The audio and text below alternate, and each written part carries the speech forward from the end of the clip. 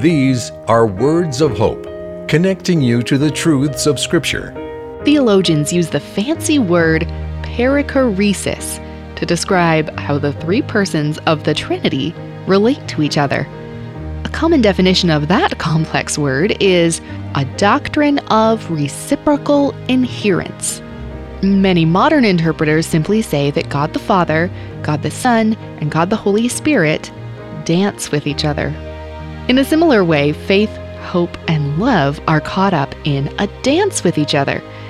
Paul goes so far as to call the hope the Thessalonians display steadfast, an adjective used throughout the Old Testament to describe the love of God. The dance goes on. This has been Words of Hope. You can find our free daily devotional in Google Play and the App Store. Learn more at woh.org/radio.